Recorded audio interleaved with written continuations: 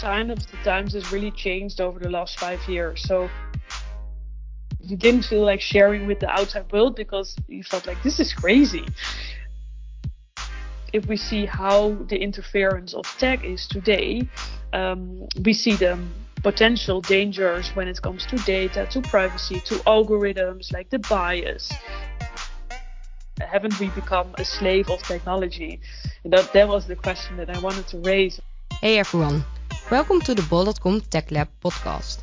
We share our experience with you, peeking behind the screens of IT and tech in general at Bol.com, the largest e-commerce platform in the Netherlands and Belgium. We are sharing our approach to IT, e-commerce and retail platforms. The hosts of the show, Peter Paul van der Beek and Peter Brouwers. And before we start the show, we have a special announcement. The guest of our show has a giveaway. She wants to share 3 titles of her book with you. So, we have 3 options to become the winner of one of these books. Option 1 is go to LinkedIn, link Sanne, guest of our show, and react on the note of this podcast. Option 2 is go to the website of Sanne. It's thebubble.com, spelled in Dutch, and leave a message via contact over there. Or you can react, option 3, on Twitter. Go to @bol_com_techlab and react on the episode. And maybe you become one of the winners. Let us know why you should read this book. This is how we do IT is the slogan of our Tech Lab site and podcast. And every now and then we reach out to external guests to hear and to learn from them. And today is such a day. Yes, and I'm really happy to have this external guest in our show. This multi-talent crossed my path the first time, I think it was mid-2019. She released her book, The Bubble, the reason for me to write a review and connect on LinkedIn.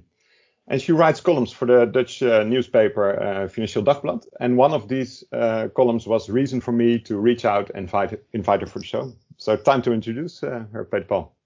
Yeah, her name is Sanne Canis. She's a tech and media executive, ex-Spotify, Google, Booking.com, TEDx speaker, and a columnist, as you mentioned. And of course, a book author also. So great to have you here.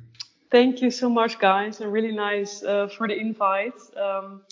I'm super excited to share my view on technology today with you and discuss how you perceive it.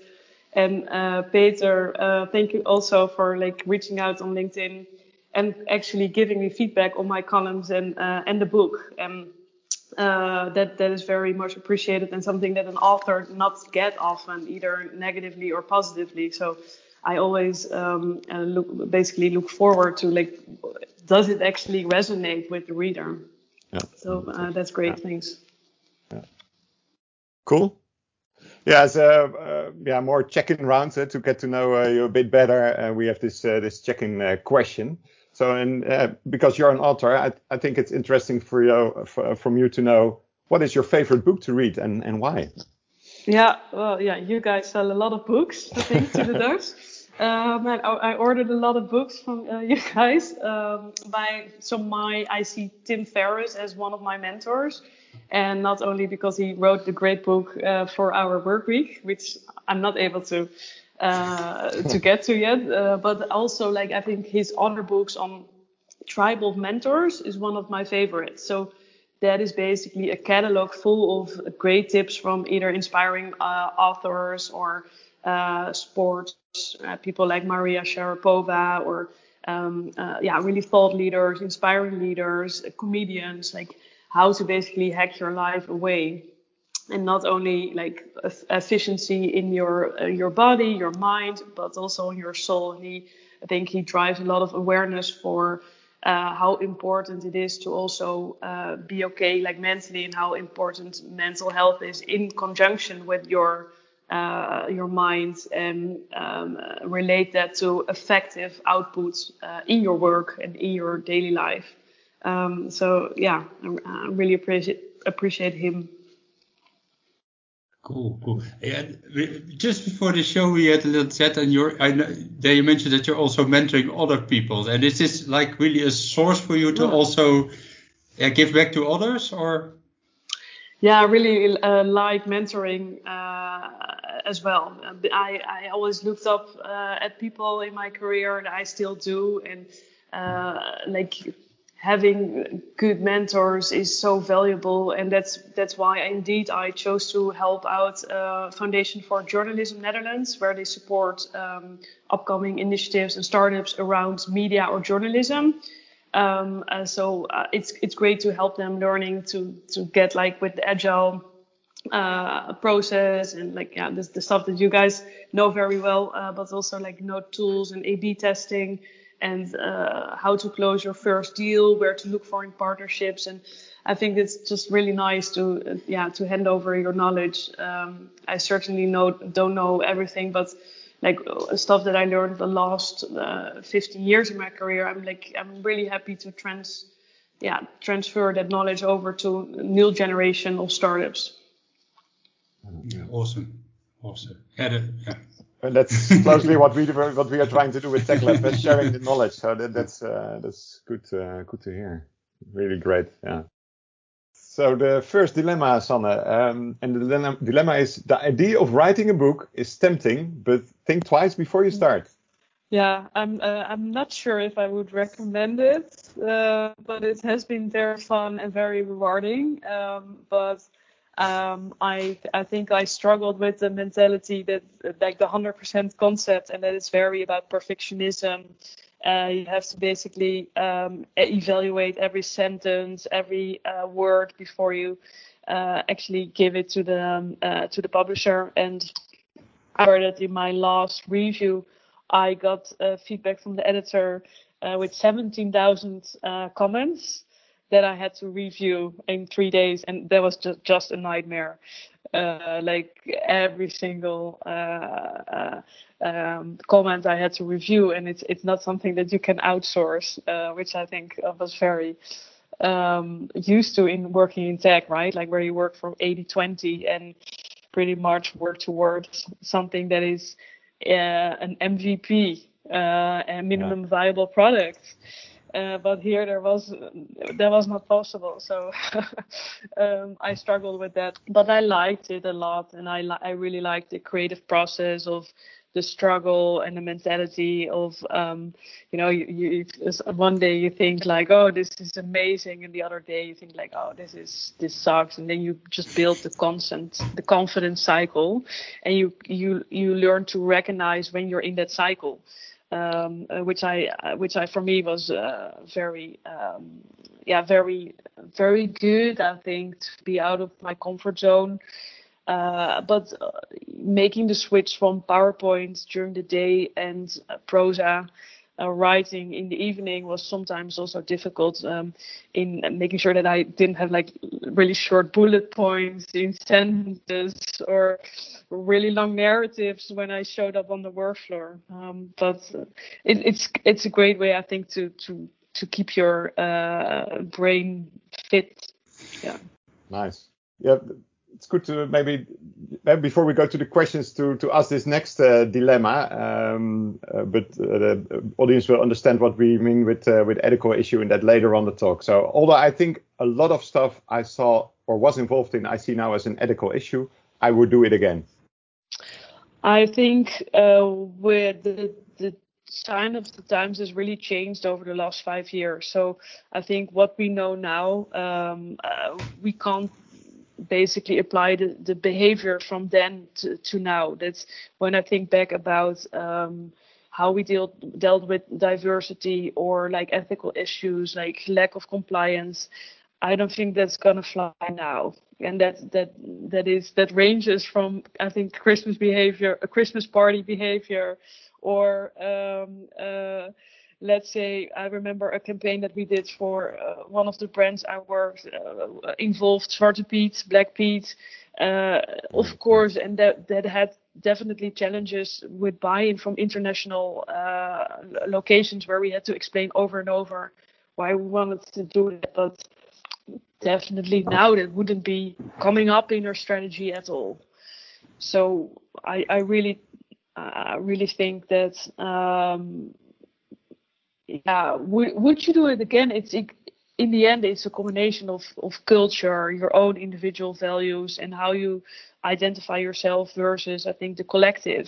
And I think the collective moral values have changed so rapidly that individual values also have changed to that pace. Yeah.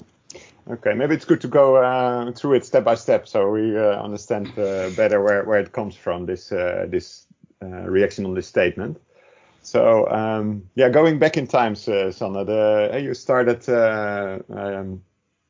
you did a master in musicology, and then you decided to start working for Google as an account strategist. So that already asks for an explanation, I think. Yeah. I see that that's maybe contradictory, but like I really liked music. I started with law, which I finished the first year, but I was just not really motivated to finish. And I one of my dreams were to work on like business level in a music institution, so either a concert venue or AUB, like a ticketing organization here in Amsterdam. Those were the kind of organizations that I wanted to be part of, but then not as a music maker or creator, but on the business side, as I thought, like, yeah, it's just like fun being in marketing or acquisition or deal making. But I knew that I never had like experience or business acumen, and I never pretty much opened an Excel sheet or PowerPoint slide during my note. And I knew that I would need much more business acumen. So I thought, like, let's apply either at publishers. But I was rejected at Wegener or Elsevier. I tried Google, and for some reason they saw added value, and then I could start there. And Google is like one of the employees that really wants a kind of like a rainbow of employees with different backgrounds, either economics, law, or English, history, minory. Like the more variety, the better. So that worked well. Okay, great. And after Google, you went to Spotify, or? Yes, yeah. Then after 5 years, I think the passion for music was like surfacing a bit better, and I noticed that after almost 5 years, my career had basically flatlined. Like I didn't know really how to stay curious and how to stay hungry for the next project, and it was either moving to a different office out of Amsterdam, international office, but I didn't have that much international desire at that point. And then Spotify opened up an office, so I was like, well, that's great. That's where I can combine tech and also my passion for music. So I reached out and I could start as an account manager. And then after 1 year, they asked me to head up strategy and operations for Europe, which was building out the commercial part, so the paid version of Spotify, and understanding where to put offices, like what kind of advertisers did we need, how to deal with the formats, developing of pricing strategy, and all everything related. And that was like super interesting time, but we didn't have a clue what we were doing, but we there was definitely good leadership in place, but we just were excited by making music a better space, like because piracy was so big then that we saw like, oof, this can like go really badly for creators and musicians. And is there a way that we can make this eternal jukebox? We were super passionate about it, but at that time, like, it could either go like MySpace or Groove Shark. They didn't really survive, and there were times that I felt like I'm not sure.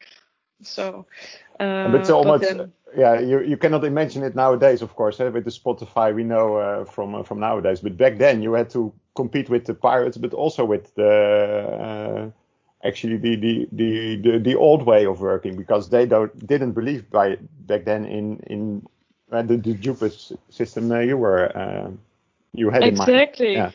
Yeah, exactly. It was like really disruptive, and I think having that in an old way, old distribution model that was dominated by record labels was tough to prove, like innovative way that there would be a way that works for users, creators, and advertisers. That was just a bit too far-fetched for record labels, but eventually they did buy into and became shareholder partially for Spotify. 10 years streaming is the most consumed platform for music. But it is, I think, to draw a line with podcasting, it is, I think, happening again there, where it's tough to get buy-in from existing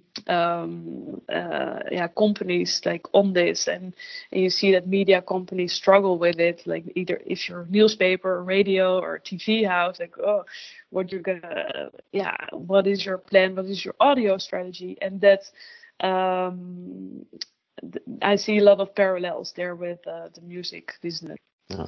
So history repeats. Yeah. And after Spotify, you went to Booking. Exactly. Yeah. So I did a lot of sales and business development and operations throughout my career, but I felt that I lacked product marketing experience.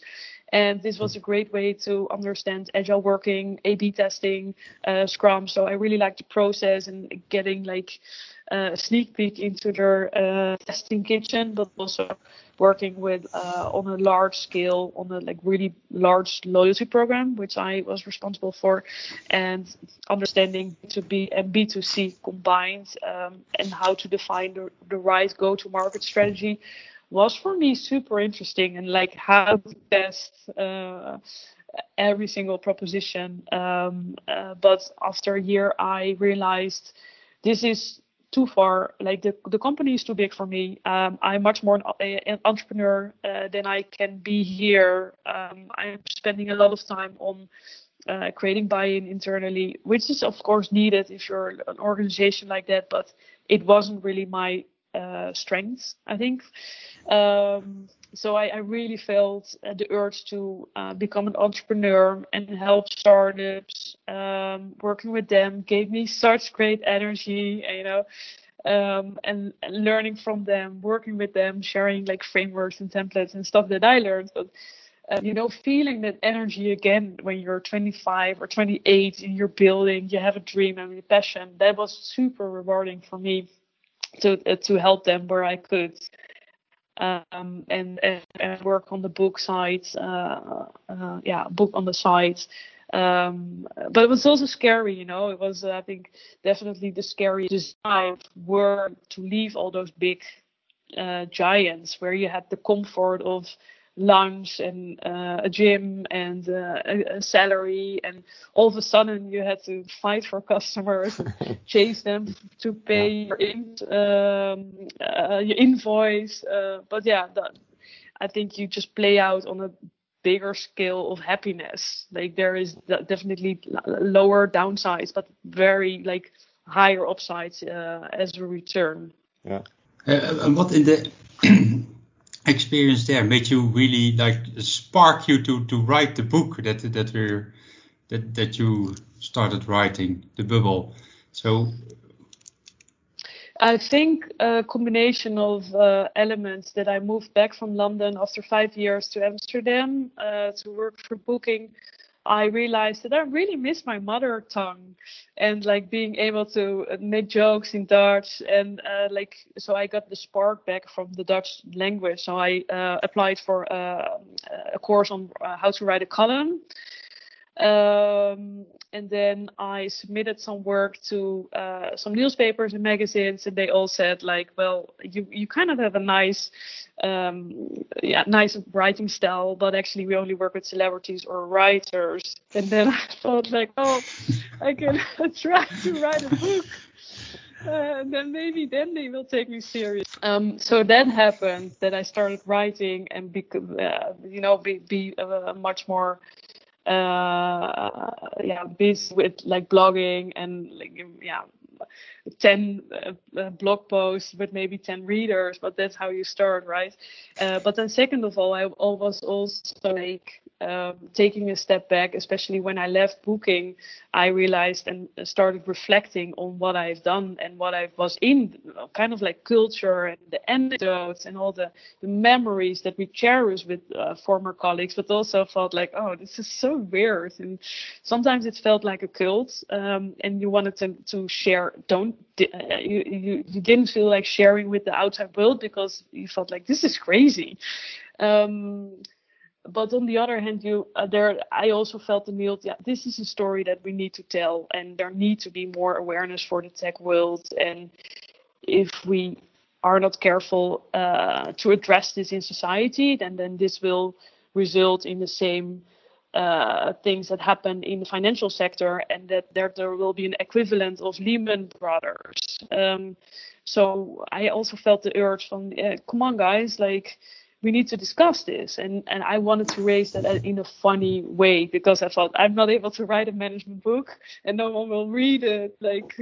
So I thought keeping it close to like the office kind of setting, as you like, would maybe resonate more with my readers. Sanne, would you say that if you say this is crazy stuff, I can talk about this with people who are not in this scene, culture, whatever you call it? Was that also in a way where what happened there basically collided with your personal morality? Is that if you're looking back at it? Yeah, I think so. In some ways it is. Like, I think definitely when I started working in 2007, I was also very green, like a rookie. And I just finished college and I didn't have a clue what working entails.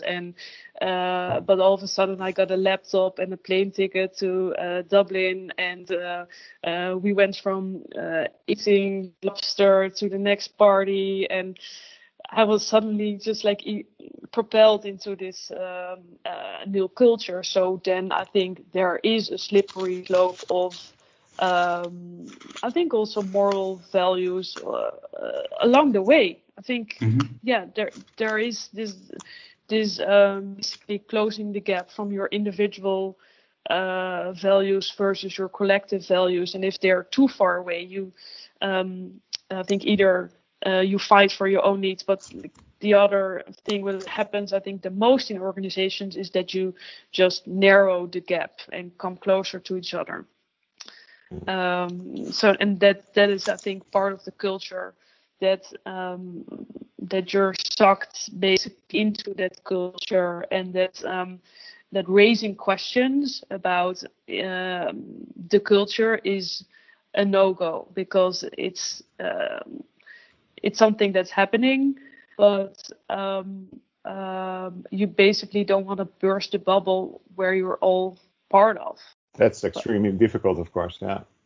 So this story is about this lady that goes in this startup. It starts with, I think, in the beginning of the period. It's ramping up in the story. Yeah? It's getting stranger and stranger, starting with parties, but ending up with real huge events and trips to islands somewhere to do just a team building or a brainstorm session. But it made me realize that in one of my companies I worked for, we had this kind of sessions as well, that you come together after 6 months after joining, and you do a real huge party in a town somewhere. With everything can happen. The only thing that was not allowed is that you smoke the cigar out of the minibar in the hotel, but everything else was possible to declare. That had to do with the person in the board that was not allowing that part. But in hindsight, it was really strange as you think of it. That we were in this bar with a group of 20, 25 people, all suits and ties, and people were looking like, what is this group? And you get this strange feeling in the bar already, but in hindsight you start to recognize things, and but I must be honest with, when reading this story, Sanne, that I really was in doubt. Okay, is this is this yourself, so autobiographical, or is it made up? And so that was what I was curious about. Was it in hindsight more autobiographical than you thought? Well, I think an author gets inspiration from definitely anecdotes and history, personal history, but also like with research or fantasy, right? So I definitely combined the three elements, and I didn't want to have a personal story per se, because I felt my story isn't like maybe not relevant enough to tell, but I wanted to resonate also with more like a broader collective. So I did do a lot of research and spoke with people who worked at LinkedIn or Uber, Facebook, Netflix, and adjacent companies within the industries to make sure that that I was looking for the common denominators. And like the offsite example that you just mentioned, that is so typical, right? We all know that one. Or the Christmas party, or the typical alpha male that makes like really bad jokes or is harassing the intern, and like the situations that we all can relate to. We all can or that's are that people can recognize or identify with, that I thought were important to tell. But there is a lot of exaggeration, and a lot of stuff didn't happen. But there are definitely some anecdotes in that did happen. Yeah. So I guess it's like 50-50.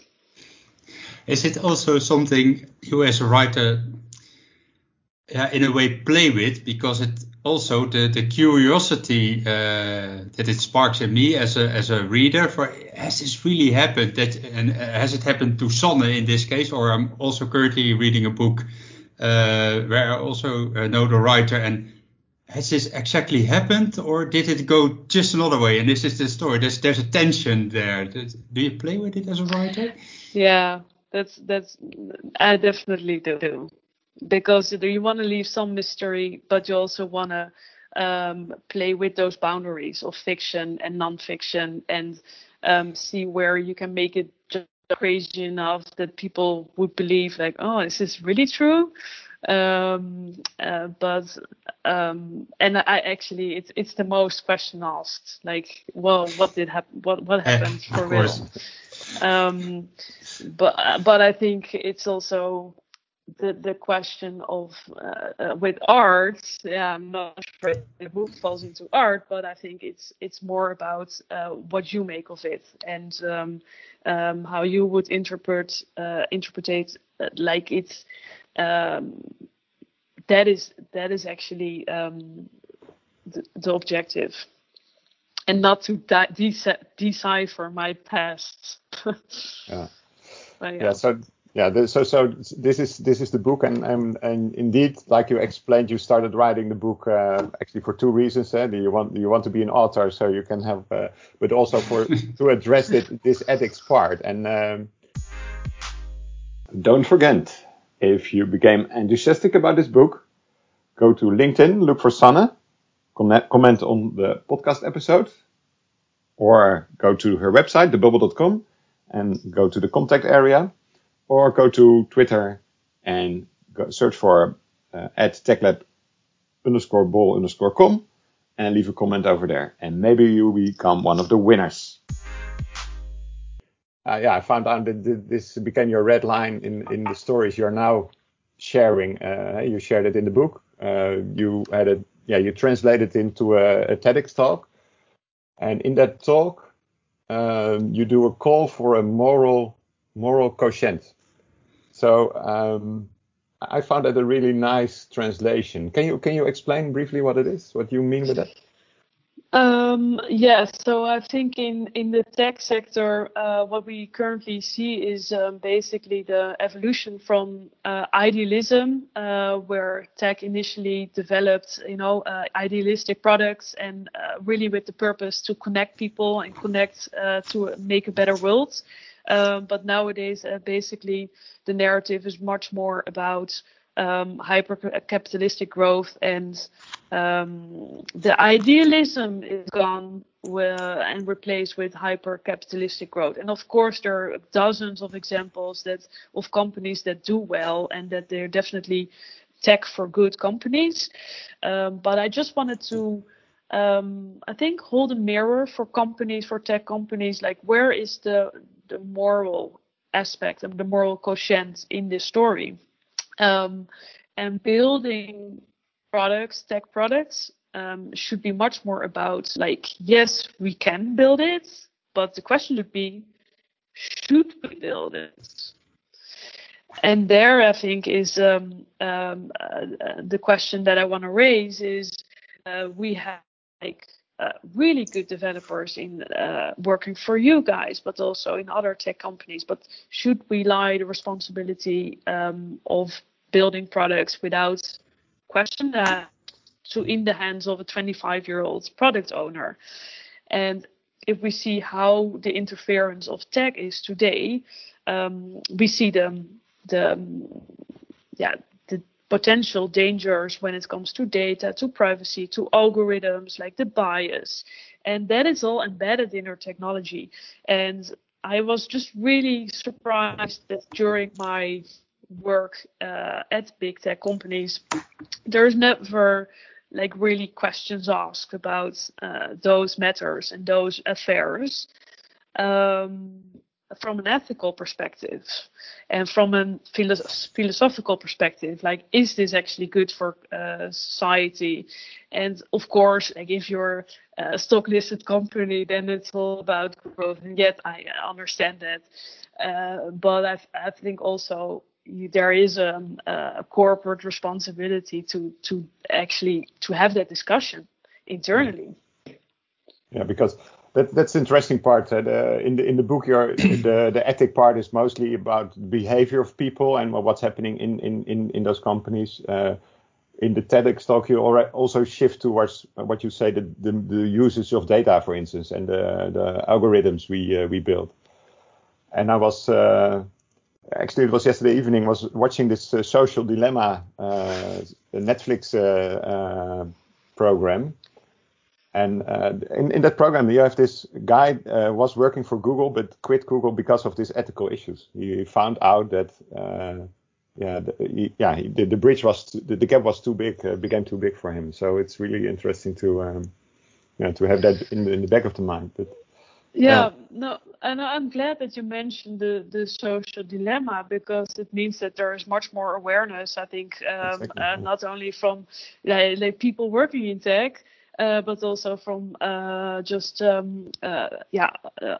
people working in tech, and also hopefully that will filter into more legislation and awareness from the government, because getting back to the moral leadership and the moral quotient, that was something that I felt it should be built into next to an IQ, intelligence quotient. We shifted towards an emotional quotient, and now I think it's really time to step up with moral quotients, where it's much more about finding the balance in all three and understanding what the positive impact of society we can bring with tech.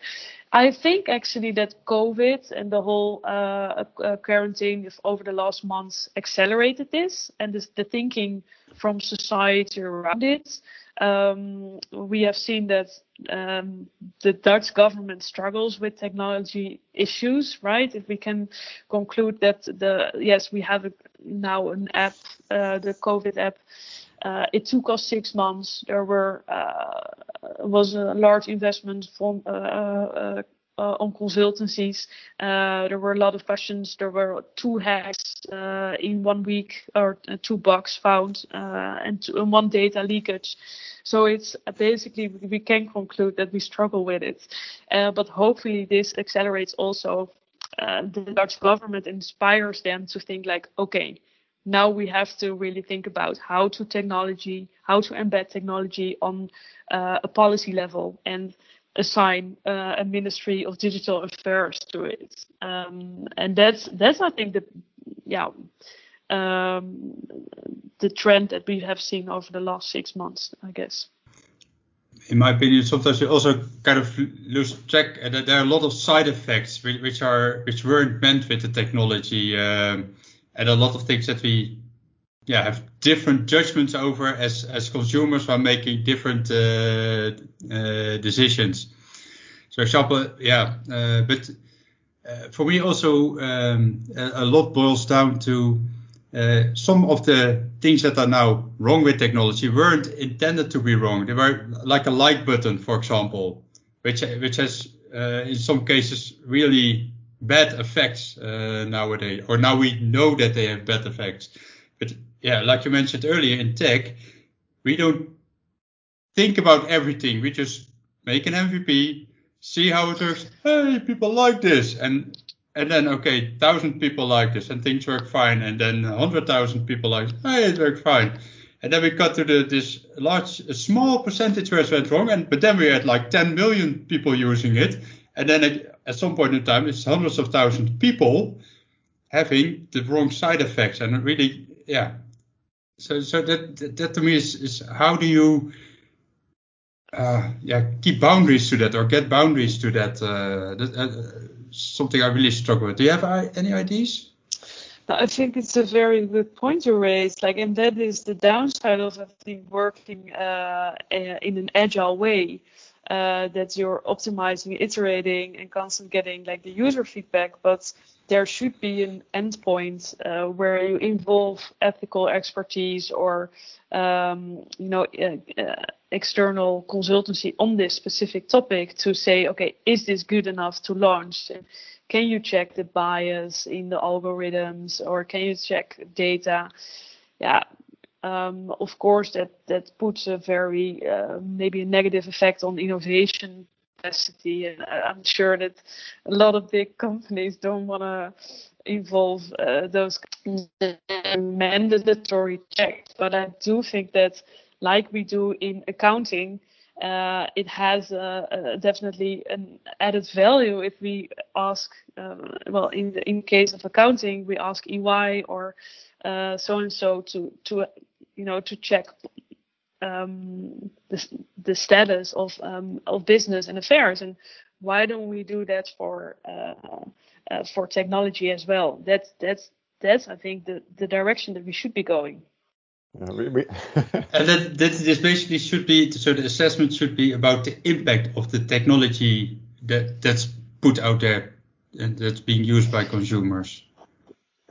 Yeah, I have seen a lot of drafts and toolkits for how to think about it and how to help your company with ethical expertise. So they play around with the impact, but also how it's built, if there's diversity included, if it's playing to your company values. So I think you have to look at it from all angles. Not only the impact, but also how it's built, and then should we launch it? I don't have the silver bullet, so I'd love to get your thoughts on how to make that better. I think it's already very good that we share stories around this topic, right? In ways like this. But because I also see documentaries that talk with people, startups in Silicon Valley with great ideas. And those people just say, no, we invent stuff here, so we enable, and the moral discussion is not on our plate. That should be done in government or somewhere else. So that's if they think like that, then you might end up in situations like this. I also have a lot of sympathy for that position, right? You want to be an entrepreneur and you want to innovate, and not crossing checks of compliance discussions and going through code of conduct. But there, I think, with the parallel of finance, there should be proper accounting. So why not proper code of conduct or compliance when you build products? I think it should go hand in hand with internal checks and balances, but also with a fence of external regulation as well. And if that doesn't happen from external regulatory institutes, it will never happen, right? Like there's no incentives then for tech companies. But it's the end game where if you do work towards those like getting moral leadership in place, you can play that to your advantage. And I think it's great what Patagonia does already with like corporate responsibility. You see a rise of B Corps. Like last week, there was a big discussion about, should we maybe rethink leadership and ownership of companies with the rise of steward leadership. Like Booking was under pressure during Corona because of the application for government support. And then on the back of it, there was a new initiative, beterboeken.nl. And I think that got a lot of attention. Like, okay, what is the functionality of those companies and of those platforms? And is there still added value? Which I really like as a discussion that society thinks about it like, yeah, actually, I want to really support the local hotel or the local bakery or the local taxi owner, and not necessarily have another app and make people in Silicon Valley rich with by ordering my local taxi. So I definitely see a tipping point in this thinking, the awareness and also the alternatives that are coming. Which I think is great. Yeah, it's a nice bridge you're making there, Sanne, because in one of your columns in Financial Dagblad, you're talking about sorry for shouting out loud, but the platform bitch. The title is called "How the Platform Economy Turns Us into Helpless People." I think the story is about this lady that talks with her mother. Mother asks, "Why? What are you eating tonight?" And the lady says, "I don't know. Depends on this box I have to receive. So I don't know yet." I think that's the line of the story. So was that also ethics related, or is there another background? And for us, of course, as platform bol.com, it's also nice to know your insights in them. Yeah, exactly. Well, and I'm not definitely washing my hands here, but I think I'm a result or even a platform bitch myself. But I think my message was really that technology has brought us so much, right? Like the diversity of communication and services that we can. But the downside is that it all makes us lazy. And haven't we become a slave of technology? And that was the question that I wanted to raise. Like the alternatives are so sometimes so tough. No, if it's cooking is not necessarily really tough, but because the option is there, and I can order a book that gets on my doormat next year, and the next day.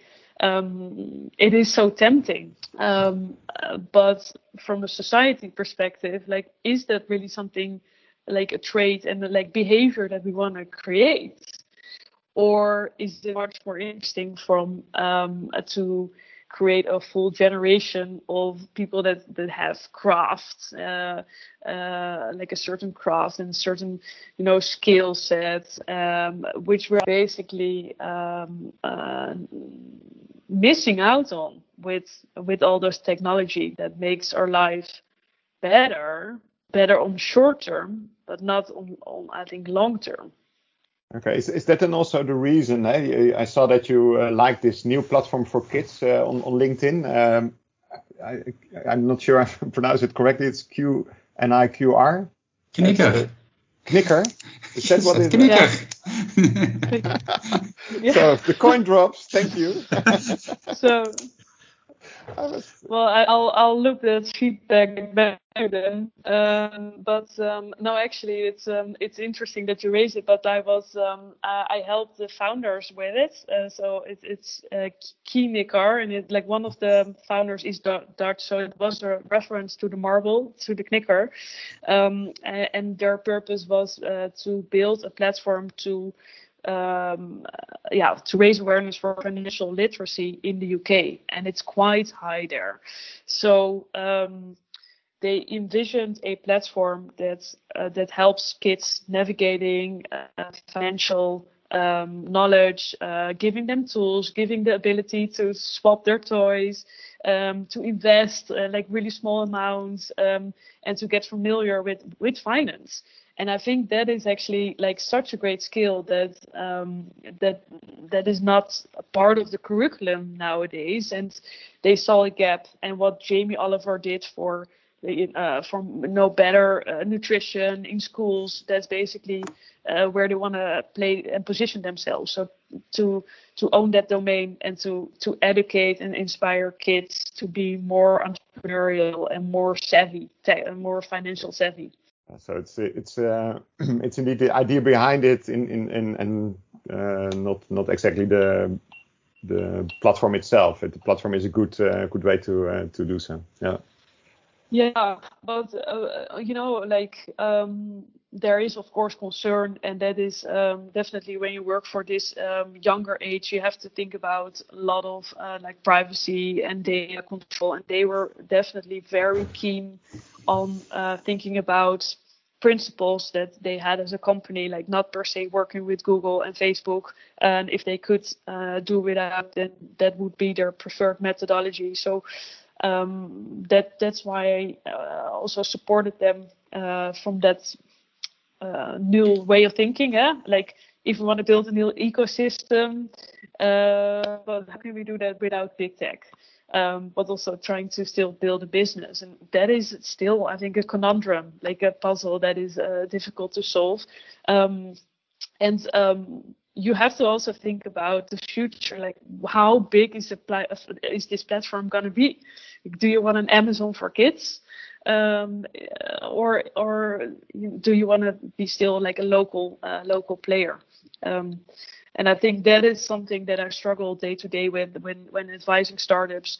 They have first the ambition to do it differently than the big Goliath, and then when David gets bigger, then and there's an opportunity to get bought by one of the big tech companies, then of course they do it, which you can't blame them for. Yeah. But then, the initial purpose of starting a startup basically is faded away when being absorbed by a larger company. But and that is, I think, a problem that we have today, that there is only just a few players. But luckily, we have a local good alternative for Amazon.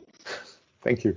Hey, and there's also good alternatives for that alternatives, I guess, to also put a little spotlight on it, because I think that skill is really important, because that really gives you the opportunity to influence.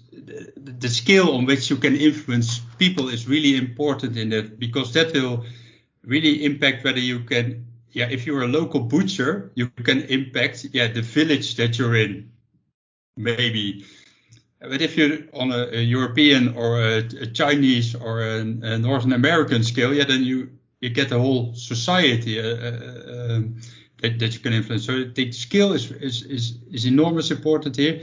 And the other thing is to what extent you start thinking for your users and how you start engage them with your users.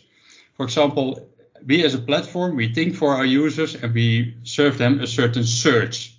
And we think that all our users are thinking alike. So serving the suggestions for the search is based on what other people searched for and what they found and where they were looking for. So basically, we make sure that they're gravitating towards a median or a mean, something there. Instead of, well, these are all our 17,000 options. Pick for yourself.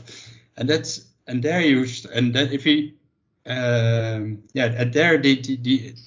there is already that you're becoming on a slope on, on one hand you got to be sell them all these products, but in the end you just want to sell them 10 because that's where you help them gravitate towards. Yeah, I think that is definitely a seducing technology, or like a way that tech platforms reward the top 10. But the long tail really suffers in that. Like, and if your product isn't displayed or your hotel isn't displayed in the first or second page, then you have a really hard time to promote and to convert. That is really tough. So I think, and that is one benefit that we learned also, I think, during Corona, that local behavior also has a advantage of building a relationship directly with your customer, right?